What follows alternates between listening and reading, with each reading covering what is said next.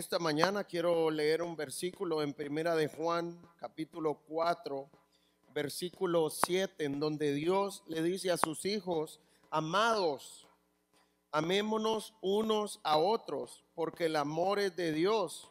Todo aquel que ama es nacido de Dios y conoce a Dios.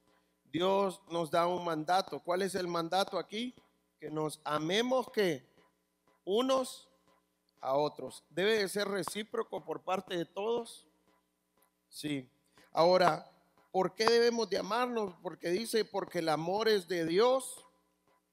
Y dice que todo aquel que ama, cuando nosotros amamos, ¿qué es lo que mostramos en nuestra vida?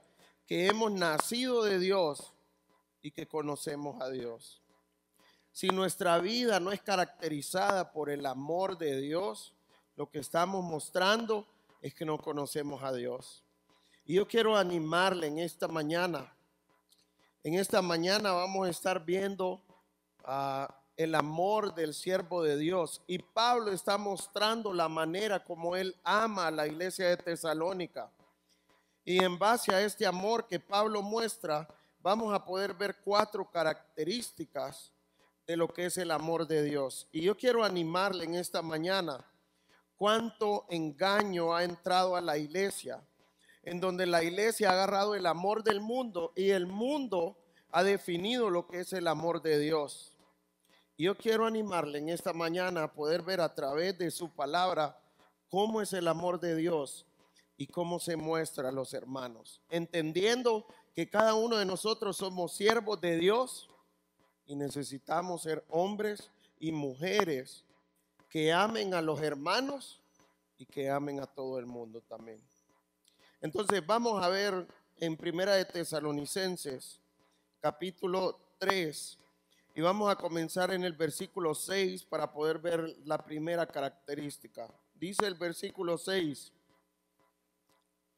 pero cuando Timoteo volvió de vosotros a nosotros y nos dio buenas noticias de vuestra fe y amor, y que siempre nos recordáis con cariño, deseando vernos como también nosotros a vosotros. La semana pasada aprendíamos que Pablo estaba con Timoteo, pero él estaba ansioso, él estaba angustiado, porque quería saber de la iglesia de Tesalónica cómo iba. A pesar de cómo estaba hablando Pablo de esta iglesia, Pablo quería ver cómo estaba. ¿Se acuerdan en el primer capítulo que aprendimos? Él decía: yo no necesito hablar porque son conocidos por todas las iglesias. Y esta es una iglesia modelo para todas las iglesias. Pero a pesar de eso, Pablo siempre estaba pendiente de ellos y estaba ansioso por saber cómo iban. Ahora, ¿cuál fue el informe de Timoteo? Dice, y nos dio buenas noticias. ¿Sabe esta parte de buenas noticias? La palabra que se usa en el original es evangelio. Y normalmente cuando se habla de buenas noticias o del evangelio en la palabra de Dios, se está hablando del evangelio de Cristo. Pero este es el único lugar en donde tiene otro concepto la palabra evangelio, en donde las noticias que Timoteo le lleva a Pablo, para él son buenas noticias. Ahora, ¿cuáles eran las buenas noticias? Dice, y nos dio buenas noticias de vuestra fe y amor, que vamos a hablar más adelante de la fe y el amor de ellos, y que siempre nos recordáis con cariño. Y para ver la primera característica, miremos esta frase: deseando vernos como también nosotros a vosotros. La primera característica que vamos a ver del amor de un siervo de Dios es que tiene un deseo ferviente. ¿Qué es la idea de un deseo ferviente? Es un anhelo fuerte. Cuando anhelamos algo. Y algo que me ha ayudado mucho a entender es como el agua hervida. ¿Qué es lo que hace el agua hervida cuando ya está hirviendo? Con la olla. Empieza hasta a moverse la olla. Y si uno quita la olla, ¿qué es lo que hace? El agua empieza a saltar. Y esta es la misma idea de tener un deseo ferviente. Ahora, deseo, ¿por qué debemos de tener? de tener comunión con nuestros hermanos. Ahí dice, deseando vernos como también nosotros a vosotros. Los hijos de Dios deben de tener un deseo de pasar tiempo con sus hermanos, de tener comunión con los hermanos. Ahora, ¿a qué nos está llevando el mundo en este tiempo? La gente ya no quiere venir a la iglesia porque dicen que tienen sus Biblias, sus libros, pueden entrar a internet a ver el mejor predicador que ellos piensan y piensan que no necesitan congregarse. Pero Dios quiere que tengamos comunión. Dios quiere que nos congreguemos. Ahora yo le hago una pregunta. ¿Qué tan fácil es tener comunión con los hermanos? No es nada fácil, porque estamos hablando que vamos a tratar con personas pecadoras, con personas que les va a salir la ofensa. Pero nosotros, si amamos a nuestro hermano, necesitamos estar listos para perdonar y mostrar el amor con este hermano. Ahora, ¿será que yo puedo decir, yo voy a hacer como yo quiera, no importa, me tienen que perdonar? Si usted piensa eso, es que no ha entendido el evangelio. Algo importante, la Biblia dice en Primera de Juan que ellos tenían que la meta de Dios es que tengamos comunión con nuestros hermanos, pero primeramente nuestra comunión es ¿con quién? Con Dios. Si yo no tengo comunión con el Señor, yo no puedo tener comunión con ustedes. Y esto es algo bien importante, porque a veces venimos y pasamos tiempo juntos, aunque estamos mal con el Señor, no importa, pero pasemos tiempo juntos, decimos nosotros. Esto no es comunión. Y por eso muchos hablan en la iglesia, esto no es un club social, es una iglesia. Porque ¿qué es lo que dicen que hacen en un club social? Pasan tiempo juntos sin importar lo demás. Pero en los creyentes es importante entender que necesito tener comunión con Dios y de esta manera Dios quiere que tenga comunión con mis hermanos. Si mi hermano me ofende, yo tengo que estar listo a perdonar y mostrar el amor. Y yo necesito estar delante del Señor diciéndole, Señor, ayúdame a tratar a mi hermano como tú quieres que yo lo trate. Y si yo ofendo a mi hermano, ¿qué tengo que hacer? Necesito ir y pedirle perdón también. Que el Señor produzca arrepentimiento en mi vida y que pueda acercarme a mi hermano y pedirle perdón. Así que yo quiero animarles en esta área, que podamos tener ese deseo de tener comunión con los hermanos, entendiendo que va a ser difícil, pero es lo que el Señor quiere que hagamos. ¿Sabe? Cuando hay un problema, ¿qué es lo que uno quiere hacer más bien? No, ya no quiero estar con ese. Mejor voy a buscar otro grupo casa, decimos. ¿Es lo más fácil, sí o no? No me gusta este que me está discipulando, mejor voy a buscar otro. Eso es lo más fácil de hacer, pero no es la voluntad de Dios. Dios quiere que mostremos el amor de Dios teniendo comunión con cada uno de nuestros hermanos, aún los más difíciles de resistir también. Vamos a ver la siguiente característica, versículo 7. Dice el versículo 7: por ello, hermanos, en medio de toda nuestra necesidad y aflicción, fuimos consolados de vosotros por medio de vuestra fe, porque ahora vivimos si vosotros estáis firmes en el Señor. Ahora Pablo está diciendo, por ello, hermanos, en medio de toda nuestra necesidad y aflicción. ¿Cómo estaba Pablo? Pablo estaba preocupado por ellos. Ahora, ¿qué era lo que le preocupaba a Pablo? No le preocupaba si tenían trabajo, no le preocupaba si tenían dinero. ¿Qué era lo que le preocupaba a Pablo? ¿Cómo estaba el crecimiento espiritual de sus hermanos?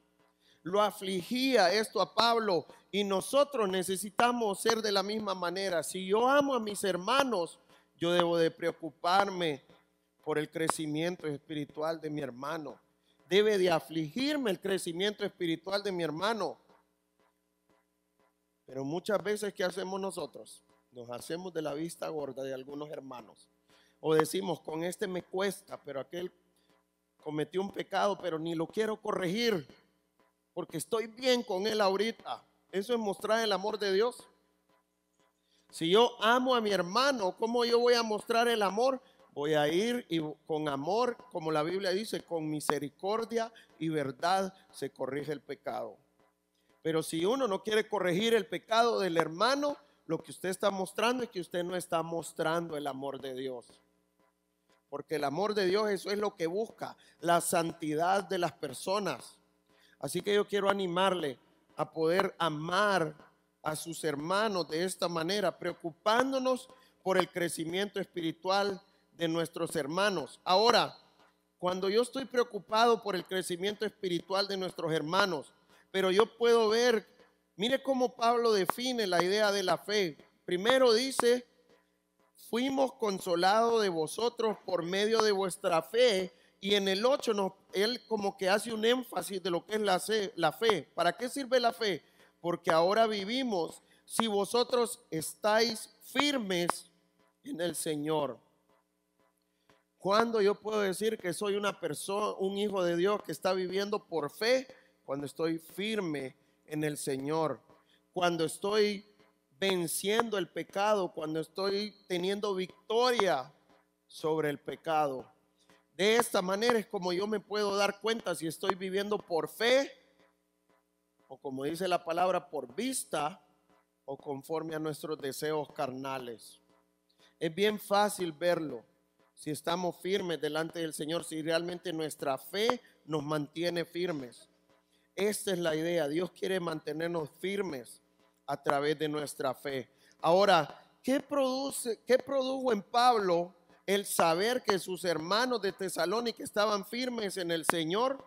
Dice en el versículo 7 nuevamente, fuimos consolados. Ahora, ¿quién fue el que los consoló? ¿Timoteo o quién? ¿De quién recibió consuelo Pablo? No dice que fue de Timoteo ni lo menciona, sino que fuimos consolados de quién? De vosotros, le está diciendo a los de Tesalónica. Ustedes son la causa de mi consuelo. Esto es lo que traía consuelo a Pablo. Ahora, ¿por qué él estaba consolado? Al saber que están firmes en el Señor. Ahora, ¿qué es lo que hace saber que nuestros hermanos están firmes en el Señor cuando realmente los amamos y nos preocupa su crecimiento? Primero dice que su necesidad y aflicción fueron consolados de vosotros por medio de vuestra fe. Eso trae alivio a nuestras vidas. Y 2, en el versículo 8 dice, porque ahora vivimos si vosotros estáis firmes en el Señor. A Pablo lo afligía tanto saber de sus hermanos que hasta podía causarle debilidad en el cuerpo. Ahora, ¿cuál es la idea? Saber que sus hermanos estaban firmes traía vigor a la vida de Pablo. Y eso es lo que el Señor quiere. Y yo quiero animarle en esta área porque ¿qué es lo que nos preocupa a nosotros? Pongamos nuestros hijos o nuestros seres queridos. Que si miramos de verdad qué nos preocupa a nosotros, nos puede preocupar que alguien no tenga trabajo, uno de mis hijos. Nos puede preocupar que no tenga qué comer. Y yo no estoy diciendo que es malo que usted se preocupe por estas cosas por sus hijos. Pero si usted se preocupa más por estas cosas que por el crecimiento espiritual de su hijo, ahí sí hay un problema. A veces nos preocupamos más porque salgan bien en la escuela o en la universidad que por el crecimiento espiritual de nuestros hijos. Que conste, con esto yo no estoy diciendo que no debemos de estudiar, pero ¿qué debe de ser más importante para los padres si yo amo a mi hermano o a mis hijos? Que ellos crezcan espiritualmente, que ellos crezcan en su fe y que pueda ver a través de la fe de ellos la firmeza que tienen delante del Señor. ¿Cómo? Porque no ceden a las presiones y están venciendo el pecado. En donde pueden llegar a uno los hermanos o nuestros hijos diciendo, mira qué difícil fue hoy el día en la universidad, en el trabajo o en la escuela. Mis compañeros querían que yo hiciera esto, pero gracias a Dios yo dije que no. Y no lo hice y no desagradé a Dios. Esto es lo que nos debe de traer alivio y debe de traer vigor a nuestras vidas. Pero sabe, muchas veces entre los cristianos a veces uno muestra con la vida que es más importante los estudios, la comida y todas estas cosas, que realmente nuestros hijos, nuestros hermanos se rindan al Señor. Y yo quiero animarle que esto sea lo más importante para usted, que esto esté por encima de todas las cosas, porque si Él está bien con el Señor, Dios va a llevarlo en cada área de su vida. Pregunta, ¿como hijos de Dios podemos hambrear a veces? Sí. Como hijos de Dios van a venir momentos difíciles en donde no vamos a tener trabajo, sí. Pero si tenemos nuestra fe delante del Señor, eso nos va a mantener firmes ante todas estas situaciones. Y entender que todo esto es temporal. Esta es la esperanza que los creyentes debemos de tener. Así que yo quiero animarle. Preocupémonos por el crecimiento espiritual de nuestros hermanos. Ahora, ¿qué debe de traer a nosotros el crecimiento espiritual de nuestros hermanos? Versículo 9. Por lo cual, ¿qué acción de gracias podremos dar a Dios por vosotros? Por todo el gozo con que nos gozamos a causa de vosotros delante de nuestro Dios. El amor de Dios trae gozo a nuestras vidas. Ahora, ¿cuándo? Cuando pasa lo que dice el versículo 6. Dice, pero cuando Timoteo volvió de vosotros a nosotros y nos dio buenas noticias de vuestra fe y amor. Cuando vemos la obra del Señor en nuestros hermanos, o cuando vemos el amor reflejado en nuestros hermanos, ¿qué debe de traer a nosotros? Si lo amamos, gozo. Yo le hago una pregunta. ¿Usted alguna vez ha sentido envidia? Y no nos gusta llamarlo por ese nombre. Pero cuando yo digo, ¿por qué se está haciendo eso? Y yo no. Señor, yo trabajo más que él. ¿Por qué lo han puesto a hacer eso? ¿Cómo se llama eso? Envidia. Me da envidia lo que Dios está haciendo en la vida de mi hermano. Pero si yo amo a mi hermano, ¿qué debe de traerme? Gozo. A mí debe de darme gozo cuando yo veo a mi hermano crecer en las cosas del Señor. Cuando yo veo a mi hermano servir al Señor. Pero si realmente eso yo pienso otra cosa y me trae envidia, yo necesito tener cuidado, porque no estoy mostrando el amor hacia ese hermano. Y todo lo que hace ese hermano me molesta todo lo que dice. Son maneras en donde uno está mostrando la envidia muchas veces. Y por eso es importante, cuando yo veo algo en la vida de mi hermano que yo creo que no es correcto delante del Señor, yo necesito orar primero y hablar con los líderes de la iglesia, si ellos pueden ver lo mismo que yo veo. Y si realmente varios miran lo mismo, ¿qué hay que hacer? Tenemos que ir a corregir al hermano. Esto no es envidia, esto es amor. Así que yo quiero animarle a amar a los hermanos de la manera como el Señor quiere, que traiga gozo a su vida ver la obra del Señor en su hermano y que no traiga envidia realmente. Así que ánimo a vivir de esta manera. Ahora, ¿qué es lo que trae gozo? Dice la fe y el amor de los hermanos. ¿Y a qué nos va a llevar eso? A darle gracias a Dios, porque entiendo que la obra no es por lo que yo hago, sino por lo que Dios está haciendo. ¿Y qué hace con esto Pablo y qué hacemos nosotros? Adoramos a Dios por la obra que Él está haciendo en nuestro hermano. Esta es la manera como el Señor quiere que vivamos, en donde a mí me goza y le doy toda la gloria y la honra al Señor de lo que Él está haciendo en cada miembro de la iglesia. Ánimo a vivir de esta manera. Vamos al versículo 10 ahora para ver la última característica del amor de un siervo. Dice el versículo 10: orando de noche y de día con gran insistencia, para que veamos vuestro rostro y completemos lo que falte a vuestra fe. Mas el mismo Dios y Padre nuestro y nuestro Señor Jesucristo dirija nuestro camino a vosotros. Y el Señor os haga crecer y abundar en amor unos para con otros y para con todos, como también lo hacemos nosotros para con vosotros, para que sean afirmados vuestros corazones irreprensibles en santidad delante de Dios nuestro Padre, en la venida de nuestro Señor Jesucristo, con todos sus santos. ¿Qué dice el versículo 10 nuevamente? ¿Cuánto oraba Pablo por eso, por sus hermanos? Orando de noche y de día con gran insistencia. Cuando yo muestro el amor por mis hermanos, cuando estoy orando por ellos. Yo puse ahí orar sin cesar. Si me das la siguiente, por favor.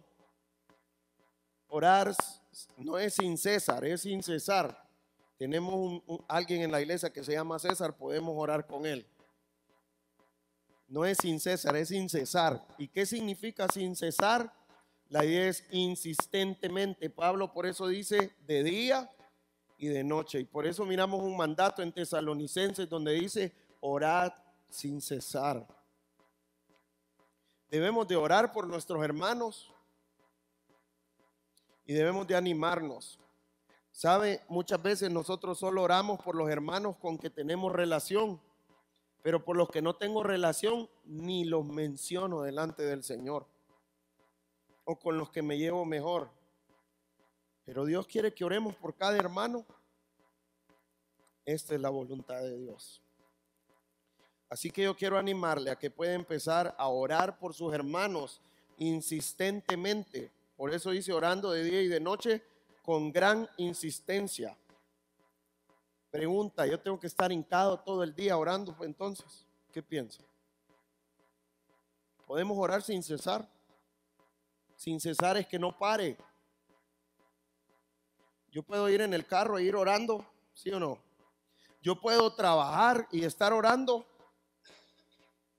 Esta es la manera como el Señor quiere que vivan los creyentes. Y esto me ayuda ¿a qué? A estar enfocado en el Señor y me va a ayudar a vivir en victoria. Porque si estoy orando y viene mi jefe y me ofende, si estoy orando, ¿qué es lo que va a venir a mi mente? Tengo que perdonarlo, Señor. Yo decido perdonar a mi jefe porque me está tratando mal. El orar sin cesar, ¿en dónde está el enfoque? Vamos a estar enfocados en Dios. Y yo quiero animarle a estar orando por usted y por sus hermanos. ¿Por qué? Por lo más importante, por el crecimiento espiritual de cada uno de nosotros. Y que nuestra fe nos pueda mantener firmes delante del Señor.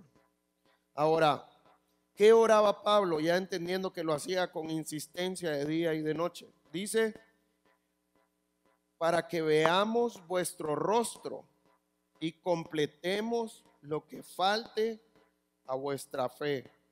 Primeramente, ¿qué oraba Pablo? Para ver su rostro. La idea de ver su rostro, estaba hablando de pasar tiempo juntos. Ahora, la idea no solo es pasar tiempo juntos. ¿Cuál es la otra idea? Para que veamos vuestro rostro y completemos lo que falte a vuestra fe. La idea es poder crecer juntos. Que el Señor pueda ayudarnos a crecer en nuestra fe. Yo le hago una pregunta. ¿Será que alguien aquí o en el mundo tenga su fe completa ya? Porque la idea de fe es que pueda ser perfeccionada, que pueda dar un paso más en su fe. Pregunta, ¿cuándo es que nuestra fe va a ser perfeccionada? Cuando estemos en el cielo y ni siquiera vamos a tener fe. Porque la Biblia dice en Hebreos 11:1 ¿qué es la fe? La certeza de lo que se espera en cuanto a las promesas de Dios. Y la segunda parte dice la convicción de ¿qué? ¿Y cuál es la esperanza nuestra? Que un día va a venir Cristo por nosotros. Pero cuando estemos en el cielo, ¿vamos a ocupar la fe? No, porque vamos a estar con Él y vamos a verlo cara a cara.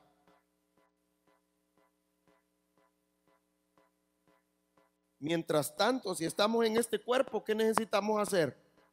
Crecer en nuestra fe o perfeccionar. ¿Cuál es la idea de perfeccionar? Dar un paso más a mi fe.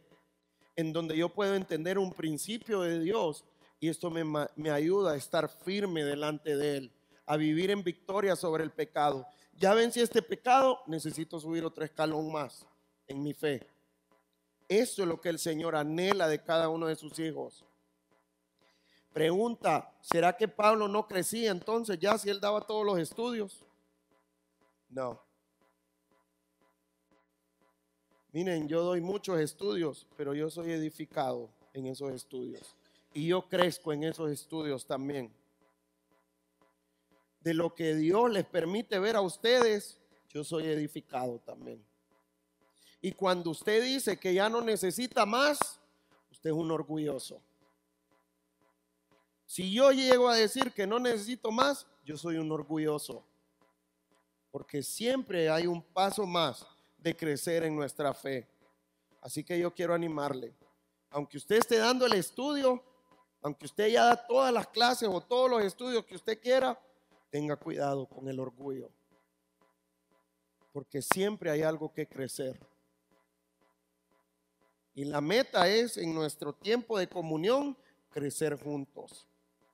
Pregunta, ¿el hecho que yo esté dando el estudio o que sea el pastor, eso no indica que ustedes pueden corregirme? ¿Qué piensan? Claro que me pueden corregir. Pero como dice la palabra de Dios, con misericordia y verdad. Esta es la meta. ¿Ustedes creen que no pueden corregir a su discipulador? Claro que lo pueden corregir. Si Dios les muestra que Él está haciendo algo que a Él no le agrada, pueden llegar con misericordia y verdad a corregirlo, a mostrarle el amor de Dios. Pero sabe, muchas veces agarramos nosotros las cosas del mundo en donde yo crezco y ya nadie me puede tocar. Usted no me puede corregir porque yo soy el que le enseña a usted más bien. ¿Y cómo se llama eso? Orgullo, soberbia. Así que Pablo oraba por ellos para que pudiera verlos y crecer juntos. ¿Qué más oraba por ellos? Versículo 11. Mas el mismo Dios y Padre nuestro y nuestro Señor Jesucristo, dice, dirija nuestro camino a vosotros. ¿Se acuerdan en el capítulo 2, versículo 18, que dice que Pablo lo estorbó? Perdón, que el Satanás lo estorbó, no Pablo, él mismo se iba a estorbar. Que Satanás lo estorbó para poder ir a verlos. ¿Qué es lo que está orando Pablo? Señor, guía mis pasos, quita cualquier impedimento para que yo pueda estar con mis hermanos y poder gozarme con ellos y poder crecer juntos. Y yo quiero animarle en esto, que hagamos la voluntad de Dios y que entendamos lo que Dios está haciendo. Pero necesitamos hacer su voluntad y pedirle al Señor que quite cualquier impedimento que sea, porque pueden haber muchos impedimentos, no solo el estorbo de Satanás. Mi pecado puede ser un impedimento o cualquier otra cosa puede ser un impedimento para tener comunión con mi hermano y poder estar juntos. Entonces ya miramos que quite cualquier impedimento. ¿Qué más? Versículo 12. Y el Señor os haga crecer y abundar en amor, unos para con otros y para con todos. ¿Cuál es la meta? Por su crecimiento espiritual. ¿Cómo sabemos que estamos creciendo espiritual? Si está creciendo mi fe, si estoy perfeccionando mi fe, pero también si estoy abundando en amor. La Biblia dice que el conocimiento envanece, pero el amor, ¿qué hace? Edifica. Yo puedo conocer mucho y estar envanecido. Ahora, este versículo me está diciendo que el conocimiento es pecado. No, yo necesito conocer la palabra de Dios para vivir en obediencia a su palabra. Lo importante del conocimiento es que sea acompañado de amor para que pueda edificar su vida y para que pueda edificar las vidas de otras personas. Eso es lo que el Señor quiere, que oremos por el crecimiento espiritual de ellos. Ahora dice, amar unos para con otros y para con todos, está diciendo. Ahora, ¿cómo quiere Pablo que ellos amen? Mire el ejemplo que pone, como también lo hacemos nosotros para con vosotros. ¿Cuál es el ejemplo que Pablo les puso? Miren mi vida, miren cómo yo los estoy amando. Pregunta, ¿nosotros podemos decirle eso a nuestros hermanos? Mire cómo yo lo estoy amando. Así ame usted. ¿Sabe lo que decimos en este tiempo? Mire a Dios, no me mire a mí. Pero ¿qué es lo que el Señor quiere? Él quiere que yo sea un reflejo de Él y que yo pueda decirle a mis hermanos, mire cómo actúo yo. Eso es seguir al Señor. Eso es amar como Dios amó. Así que yo quiero animarle que usted pueda ser ejemplo de este amor. Ahora, ¿cuál es la otra? Que abunden en amor, poniéndose como ejemplo, la última. Ahora, el 13 dice, para que sean afirmados vuestros corazones irreprensibles en santidad delante de Dios nuestro Padre, en la venida de nuestro Señor Jesucristo, con todos los santos.